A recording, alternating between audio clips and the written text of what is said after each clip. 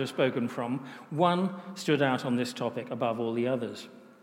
Of course, my mind went straight away to the Lord's Prayer, Matthew 6, Jesus' template for the disciples' prayer. But I also wondered about 1 Thessalonians 5, pray without ceasing. That's a bit of a doozy, isn't it? Or what about that little gem in Philippians 4? Don't be anxious about anything, but in all things pray and petition God with thankfulness, and the God of peace, etc., etc. Well, that was good. Then there was the Apostles' Prayer for boldness in Acts chapter 4. And it could have gone there. What about one of those quirky and extreme examples of prayer from the Old Testament? How about Abraham taking his life in his hands and bargaining with God over the cities of the plain, Genesis 18? Or what about Elijah's outrageous prayer for fire to come down from heaven on his sacrifice as he confronted the prophets of Baal in 1 Kings 18? Any of those would have been fantastic. But among all the competing claims for our attention this morning, I think we're particularly aware, all of us just now, what's going on in the world. We might call it famines and earthquakes, wars and rumors of wars. Sound familiar? So the passage I've chosen is the famous "If my people" message from 2 Chronicles chapter 7. If you have a Bible with you, you might want to turn there right away. The context for chapter 7 of 2 Chronicles is the completion of King Solomon's temple in Jerusalem. King David had not been allowed to build it because he was a man of war, but his son Solomon was qualified because he was a man of peace. And for what it's worth, I believe God still seeks men and women of peace to build his dwelling place. The preceding chapter consists mostly of Solomon's dedication prayer for the temple. And overwhelmingly, this consists of a series of prayers for the prayers that will be said in that place. 10 verses in all, including verse 32, which extraordinarily encompasses the prayers of Gentiles, all refer to the future prayers made in or towards the temple. And would God please answer them? And in chapter 7, verse 1, God responds extremely clearly and extremely publicly.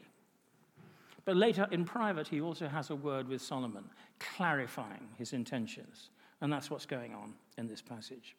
Let's read together from verse 1. As soon as Solomon finished his prayer, fire came down from heaven and consumed the burnt offering and the sacrifices, and the glory of the Lord filled the temple. And the priests couldn't enter the house of the Lord because the glory of the Lord filled the Lord's house. When all the people saw the fire come down and the glory of the Lord on the temple, they bowed down with their faces to the ground on the pavement and worshipped and gave thanks to the Lord, saying, "For he is good, for his steadfast love endures forever." Then verses 4 to 11, there's this massive series of sacrifices, a huge party for the people. And we pick it up again in verse 12. Then the Lord appeared to Solomon in the night and said to him, "I've heard your prayer and have chosen this place for myself as a house of sacrifice. When I shut up the heavens so that there's no rain, or command the locusts to devour the land, and send pestilence among my people, if my people, who are called by my name, humble themselves and pray, and seek my face, and turn from their wicked ways, then I will hear from heaven, and will forgive their sin, and heal their land. Now my eyes will be open, and my ears attentive to the prayer that is made in this place. For now I have chosen and consecrated this house, that my name may be there forever. My eyes and my heart will be there for all time. And as for you, if you will walk before me as David your father walked, doing according to all I've commanded you, and keeping my statutes and my rules, then I will establish your royal throne, as I covenanted with David your father, saying, you shall not lack a man to rule Israel."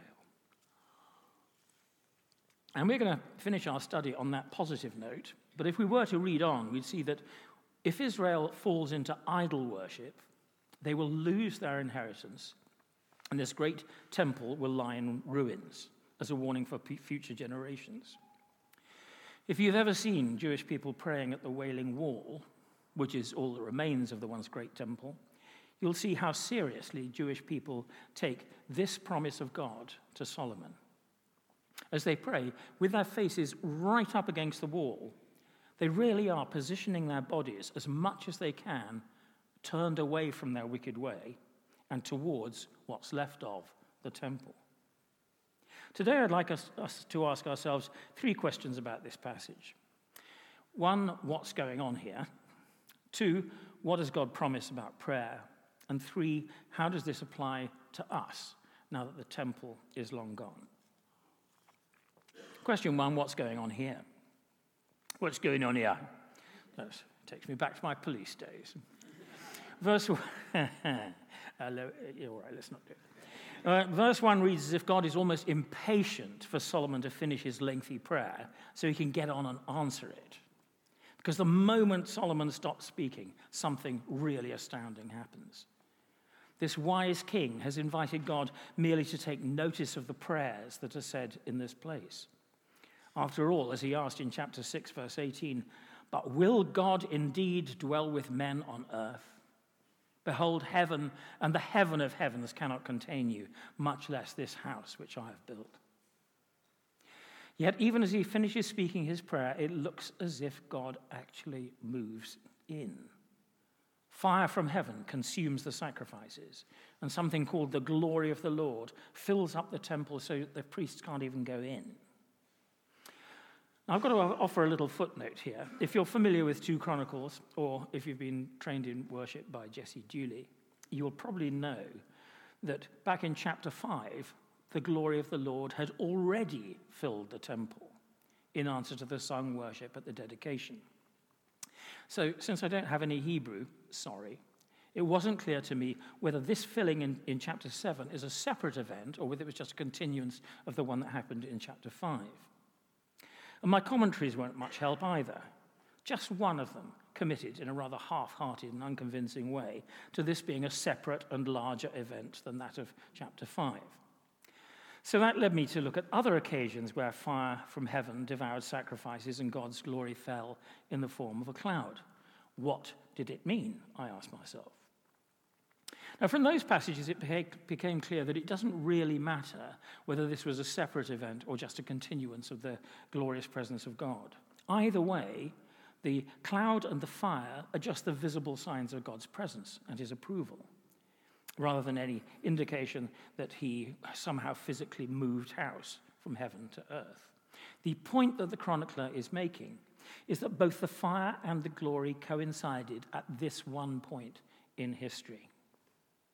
And the meaning can't have been lost on any observant Jew, because when Moses met God on Mount Sinai, Exodus 19, a thick cloud descended and the whole mountaintop was on fire, and God spoke to Moses in the thunder. In fact, it was a pillar of cloud and fire that led the Israelites throughout the Exodus. And when the tabernacle, which was their kind of portable temple when they were in their journeys through the desert, was completed in Exodus 40, we read, "Then the cloud covered the tent of meeting, and the glory of the Lord filled the tabernacle so that Moses couldn't go in." And later, when Aaron was consecrated as Israel's first high priest in Leviticus 9, the glory of the Lord appeared to all the people, and fire came out from before the Lord and consumed the burnt offering. Gideon's and David's sacrifices in Judges 6 and 1 Chronicles 21 were both consumed by divine fire as a sign of God's approval. And finally, we have Ezekiel's visions of God by the waters of Babylon, Ezekiel 1 verse 4. And listen to this description. "As I looked, behold, a stormy wind came out of the north, and a great cloud with brightness around it, and a fire flashing forth continually."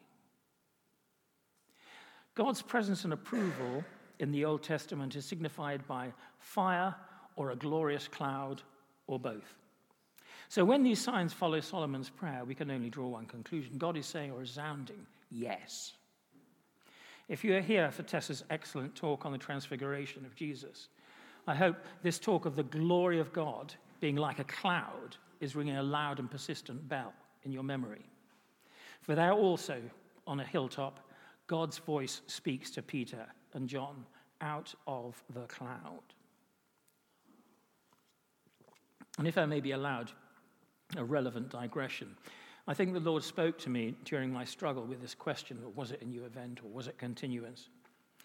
When we hit a difficult passage in the Bible, it can be all too easy to just give up.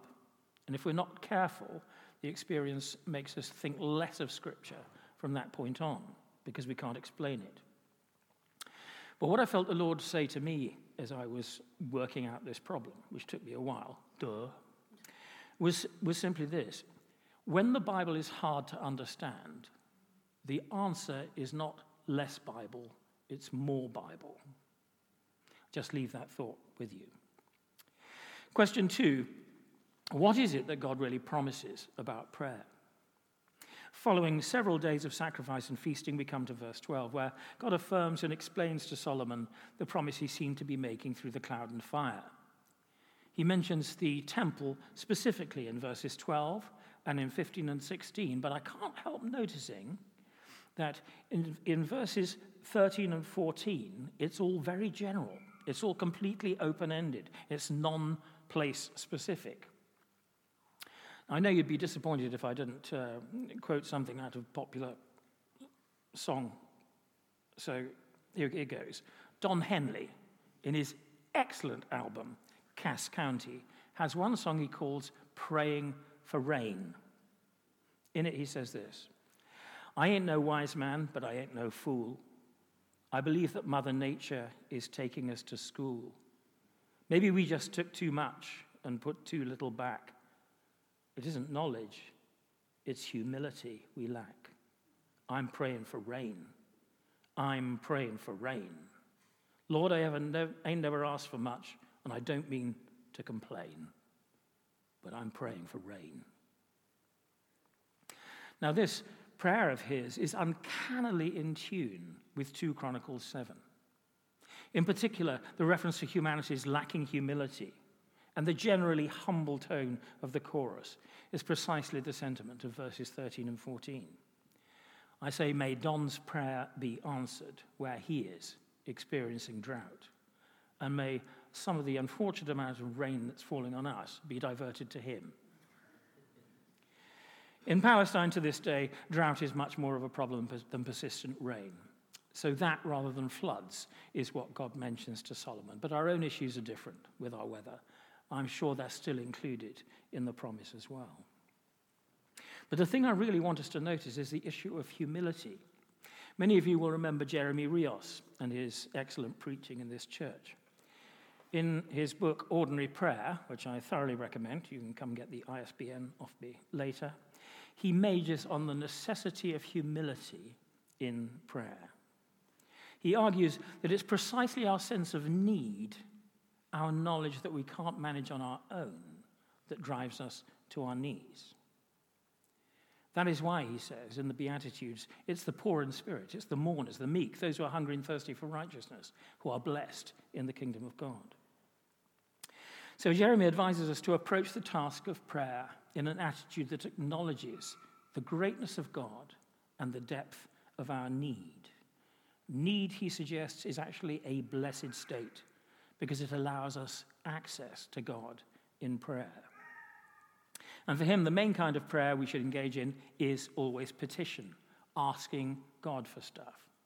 As he points out, every part of the Lord's Prayer is actually a request for God to do something. Well, I'm going to stop quoting Jeremy now, but I hope the point is well made that the Christian's response to need must always be to pray. And our prayer should always spring from a sense of need. Now, it's been well said by C.S. Lewis, among others, that prayer doesn't change God, it changes me. That would be reason enough to pray if it made me more receptive to God's kingdom on earth. As God once said to John Wimber when he was experiencing unanswered prayer, he said, well, John, the problem's not on my end. But I want us to notice the cause and effect in verse 14, because it speaks not just of some nebulous spiritual change in the person praying. It speaks of the concrete, scientifically verifiable healing of the land. Yet the promise is one of a process towards an end, not just an isolated event, an intervention by God, bang, and it's done. Because his care is for his people.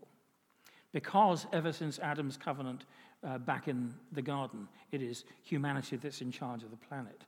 And because God seeks a lasting change, not one that will undo the second his back is turned, there has to be a change in us before there will be a change in our circumstances. It may be that some of our prayers go unanswered because we don't understand that. If we walk together through verse 14, we soon discern the process. If my people who are called by my... Can we have that up on... Oh, we've got it already. Well done. Well done. If we walk through chapter 14, we discern the process. If my people who are called by my name, that's undoubtedly Israel, but it certainly embraces us Christians too, since we bear the name Christians. If they humble themselves and pray, we have to acknowledge our need of God's help. As Proverbs 9 verse 10 teaches us, the fear of the Lord is the beginning of wisdom. And seek my face. We have to seek the face of God, where we can read his expression and respond accordingly. This means something much more relational than merely seeking his hand, which would be expecting blessings without ever making eye contact with the living God. And turn from their wicked ways. And that's not necessarily referring to any specific immorality. For ancient Israel, the wicked way normally involved the very obvious worship of false gods. But as you'll know, it's the love of money that Jesus points to as the principal idolatry of his own day, and we can't be in much doubt that it remains so to this day in Western society. The root, though, of both idolatries, both the idol worship and the mammon worship,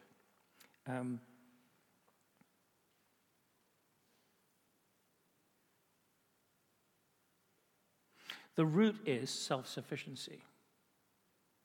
It's trying to obtain a blessing by something we can do. Either that mechanical sacrifice to a pagan deity, quid pro quo, I give this, he gives that. Or I just get that better job and all my needs are answered. We have to seek God's face and not his hand. If we do this, God says, then I will hear from heaven and will forgive their sin and heal their land.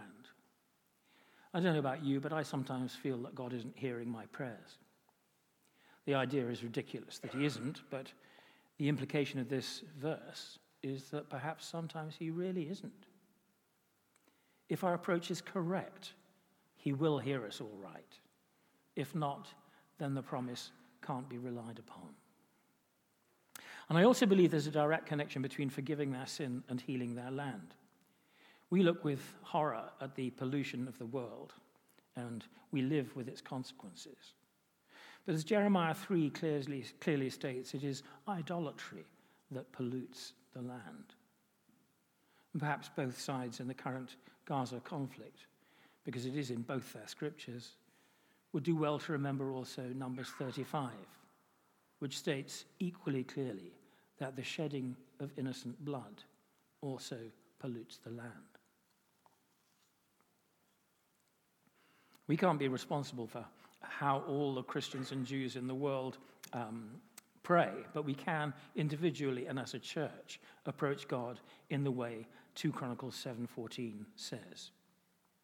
As with climate change and pollution, we can't change the whole world, but we can change our own small corner of it. And that brings me, not before time you might think, to question 3. Where can we access this promise now that the temple is gone? Well, it does seem that God's being quite deliberate in the open framing of the promise in verse 14, but it still sits all alone among a huge context that's all about the temple. So what if this precious verse 2 is best seen as a temple promise? Well, even so, fear not, all is not lost. In Matthew 12, verse 6, the Pharisees had criticized Jesus for breaching the Sabbath. Do you remember? He was walking through the cornfield and the disciples just rubbing the ears of corn and eating it. Oh, you breached the Sabbath. You rubbed some corn with your fingers, you know. But Jesus' response is that he says, don't you know that the priests break the Sabbath every single week when they go about their duties in the temple? And then he says this, I tell you something greater than the temple is here. In John 2, 19 to 22, Jesus' opponents asked for a sign of authority when he cleansed the temple, kicked out all the money changers. His response, I'll give you a sign. Destroy this temple in 3 days, and in 3 days I'll raise it up. ... But he was speaking about the temple of his body. When therefore he was raised from the dead, his disciples remembered that he'd said this, and they believed the scripture and the word that Jesus had spoken. And we might also recall the description of Jesus in his introduction in John 1, verse 14. The word became flesh and dwelt among us, and we beheld his glory, glory as of the only begotten from the Father, full of grace and truth. And we've already mentioned the transfiguration. In the context of all the Old Testament passages that I just mentioned, where is it that the glory of God resides? Not for nothing do theologians say that Jesus has replaced the temple. Where was the place of sacrifice? Where was the mercy seat of God? Where did people go for forgiveness of sins? Where could humanity meet with God? Where in these verses could they be sure that their prayers would be answered? And in whose name do we now pray? Jesus has entirely replaced the temple for us so that we Christians can still rely on verse 14, just like the Jews of old. At the end of all things in Revelation 21:22, we read of the eternal city of God. I saw no temple there, for the Lord God Almighty and the Lamb are the only temple. In a spiritual sense, we come to Jesus as our temple every time that we pray in his name. But better yet, we can also physically encounter and embody that temple in the body of Christ. It's a reference to 1 Corinthians 12, where Paul speaks in general terms about how the different parts of a body all work together. But then he says this, now you are the body of Christ, and individually members of it. Peter speaks the same kind of thing in a different image in 1 Peter 2:5. You yourselves, like living stones, are being built up into a spiritual house to be a holy priesthood, to offer spiritual sacrifices acceptable to God through Jesus Christ. It's all temple once again. Now you'll find similar ideas throughout the New Testament, and overwhelmingly they are plural in form. In the Old English of the King James Version, it's ye are, not thou art, the plural form of you. For example, we often think, my body's a temple, temple of the Holy Spirit. Well, no, it's ye are a temple. You, plural, are a temple of the Holy Spirit. Anyway, that's one good reason to dip into the King James Version from time to time. But the language is pretty cool too. Along with the Shakespeare and the Royal Navy's language in the Age of Sail, it's one of the three primary sources, I think, of English idiom. But I digress. Some would say that should be on my tombstone. Perhaps, along as Hannah once suggested, with the single word followed by a question mark. Pub? Yes, I digress. But the point is that it's not enough to pray on our own, important as that is. If we want to be sure of accessing God's temple promises, we need to come together as his temple to pray. And here's Jim to tell us how we can do that in the very near future. Except except I need two hands to use a microphone. Sorry, let's just check you're awake. I say check you're awake. Good grief, I'm coming back for this again on the podcast. There's so much in this morning. Thank you, Toby. Very briefly from me, and I know we don't do this normally, but I have a couple of announcement-y type things I want to share in the context of what Toby said. So that's why we're sharing this now rather than beforehand. You might have spotted, if you've been around Kingdom Vineyard for a while, we like to host event for prayer, like monthly prayer. We have been doing these for a long, long time, and we paused them over the summer. It just wasn't really working. The rhythm of monthly prayer when we were holding it wasn't serving the church community. So we've been thinking, right, what would be a good way for us as Kingdom Vineyard to put this into practice as a church family? So, as well as monthly prayer, you might have, if you've been around the church for a while, come to one of our day of prayer events or 12-hour prayer. We've loved these. They've been just really wonderful and powerful times of meeting with God. People have written down things they've heard in those moments, in those rooms. We've been using those to say, okay, this is what the church is hearing. And so many of those little prophetic notes from those days of prayer have then fed into and agreed with stuff we're hearing from elsewhere and helped us to say, okay, the Lord seems to be taking us this way. So really useful to hear from the Lord, but also really lovely. So we thought, they're good. Let's do some of those. So we are going to hold a week of prayer. Well, I'll come back to it. A week of prayer, the 13th to the 19th of November. I wonder if there's even a slide for that, if our lovely visuals team can pop one of those up behind me. A week of prayer where we will have a different item that we'd like to invite the church to pray for each day. And at the end of those, the last 2 days of that week will be 12-hour days of prayer, which we'd love for you to come to. I paused because fasting, I want to mention. It's a week of prayer and fasting. Just really quickly, if you feel led to fast, if you think that would be a good way of engaging with the Lord that week, please do. If there is any sensible reason why fasting food is not a good idea for you, just be really sensible, please, friends. Don't go doing anything that your doctor would disapprove of. And of course, as we've said in previous events, for some of us, fasting something like streaming services or social media, or maybe it's coffee, or maybe it's alcohol, or whatever the thing might be, is also an absolutely valid and good way of dedicating ourselves physically through our rhythms to the Lord. So prayer and fasting with the asterisk of be safe, friends. Okay, how is our week of prayer in November going to work? Firstly, I recommend, if you want to get involved in this, that you follow Kingdom Vineyard on social media. Right, we'll work out another way of communicating, okay? For those of you who are sensibly giving up Instagram or Facebook or what have you. But we will have a different focus for each of the days of the week of prayer, and we would love it if, as a church, we're praying along with these. We'll supply some suggested prayer points to get us going each day. Monday will be prayer for the world and all the events. I mean, as Toby's alluded to, there's a lot to pray for around the world at the moment. Prayer for things in the United Kingdom on Tuesday. Wednesday, and we think this is an important thing, we can come to the Lord with our shopping lists or with our requests, and this is good, but also approaching him with thanksgiving is crucial. So we're giving a whole day to coming to the Lord with thanksgiving in prayer on the Wednesday. Thursday, we'll give you more information about this as it comes, but we wanted to give a couple of days to the work that we're doing here in Kingdom Vineyard. So on Thursday, for example, we might focus on our KV kids, focus on KV youth, and focus on our students in the congregation.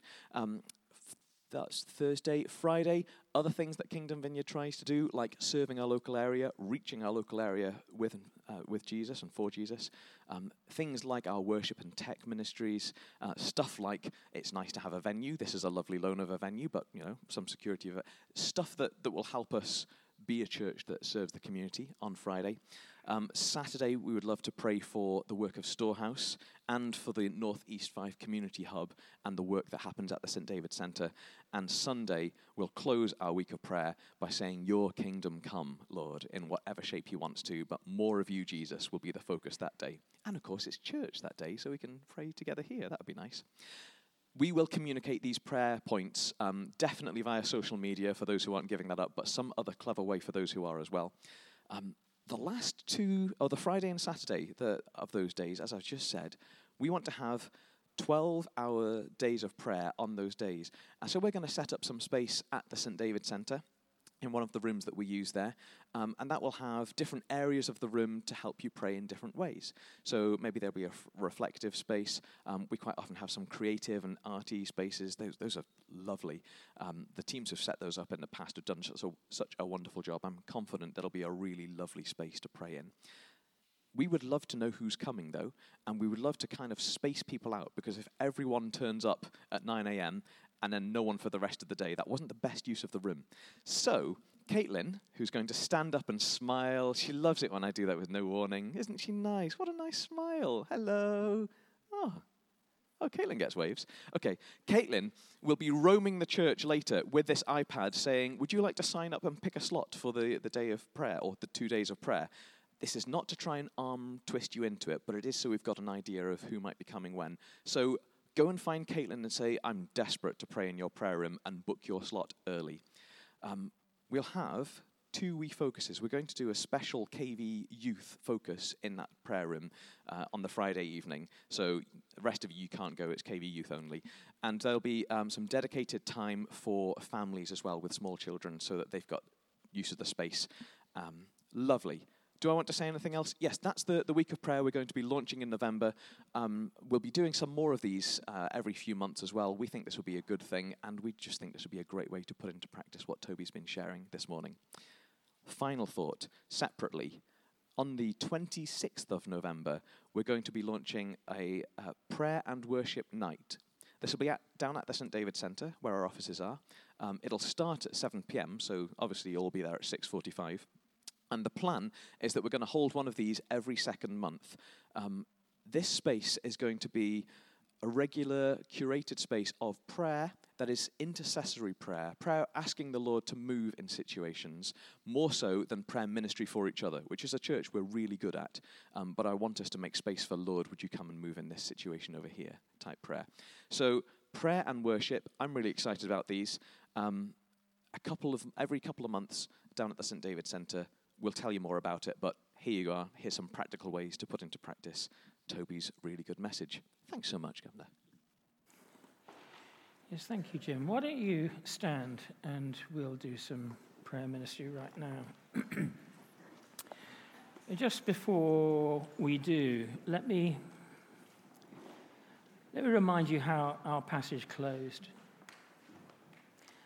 Now, says the Lord, my eyes will be open and my ears attentive to the prayer that is made in this place.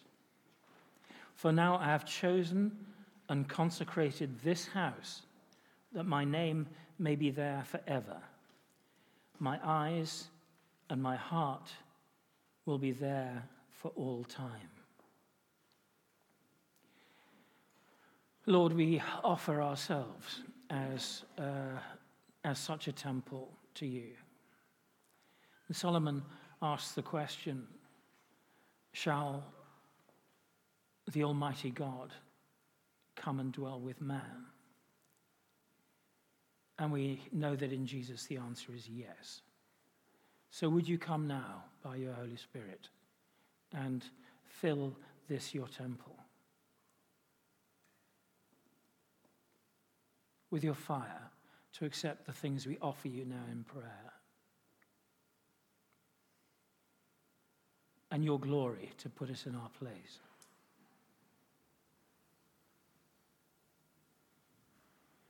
Would you come with your healing power, Father?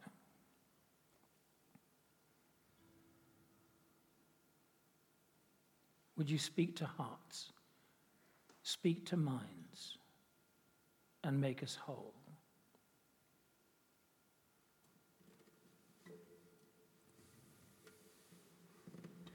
The only leading I think I've got,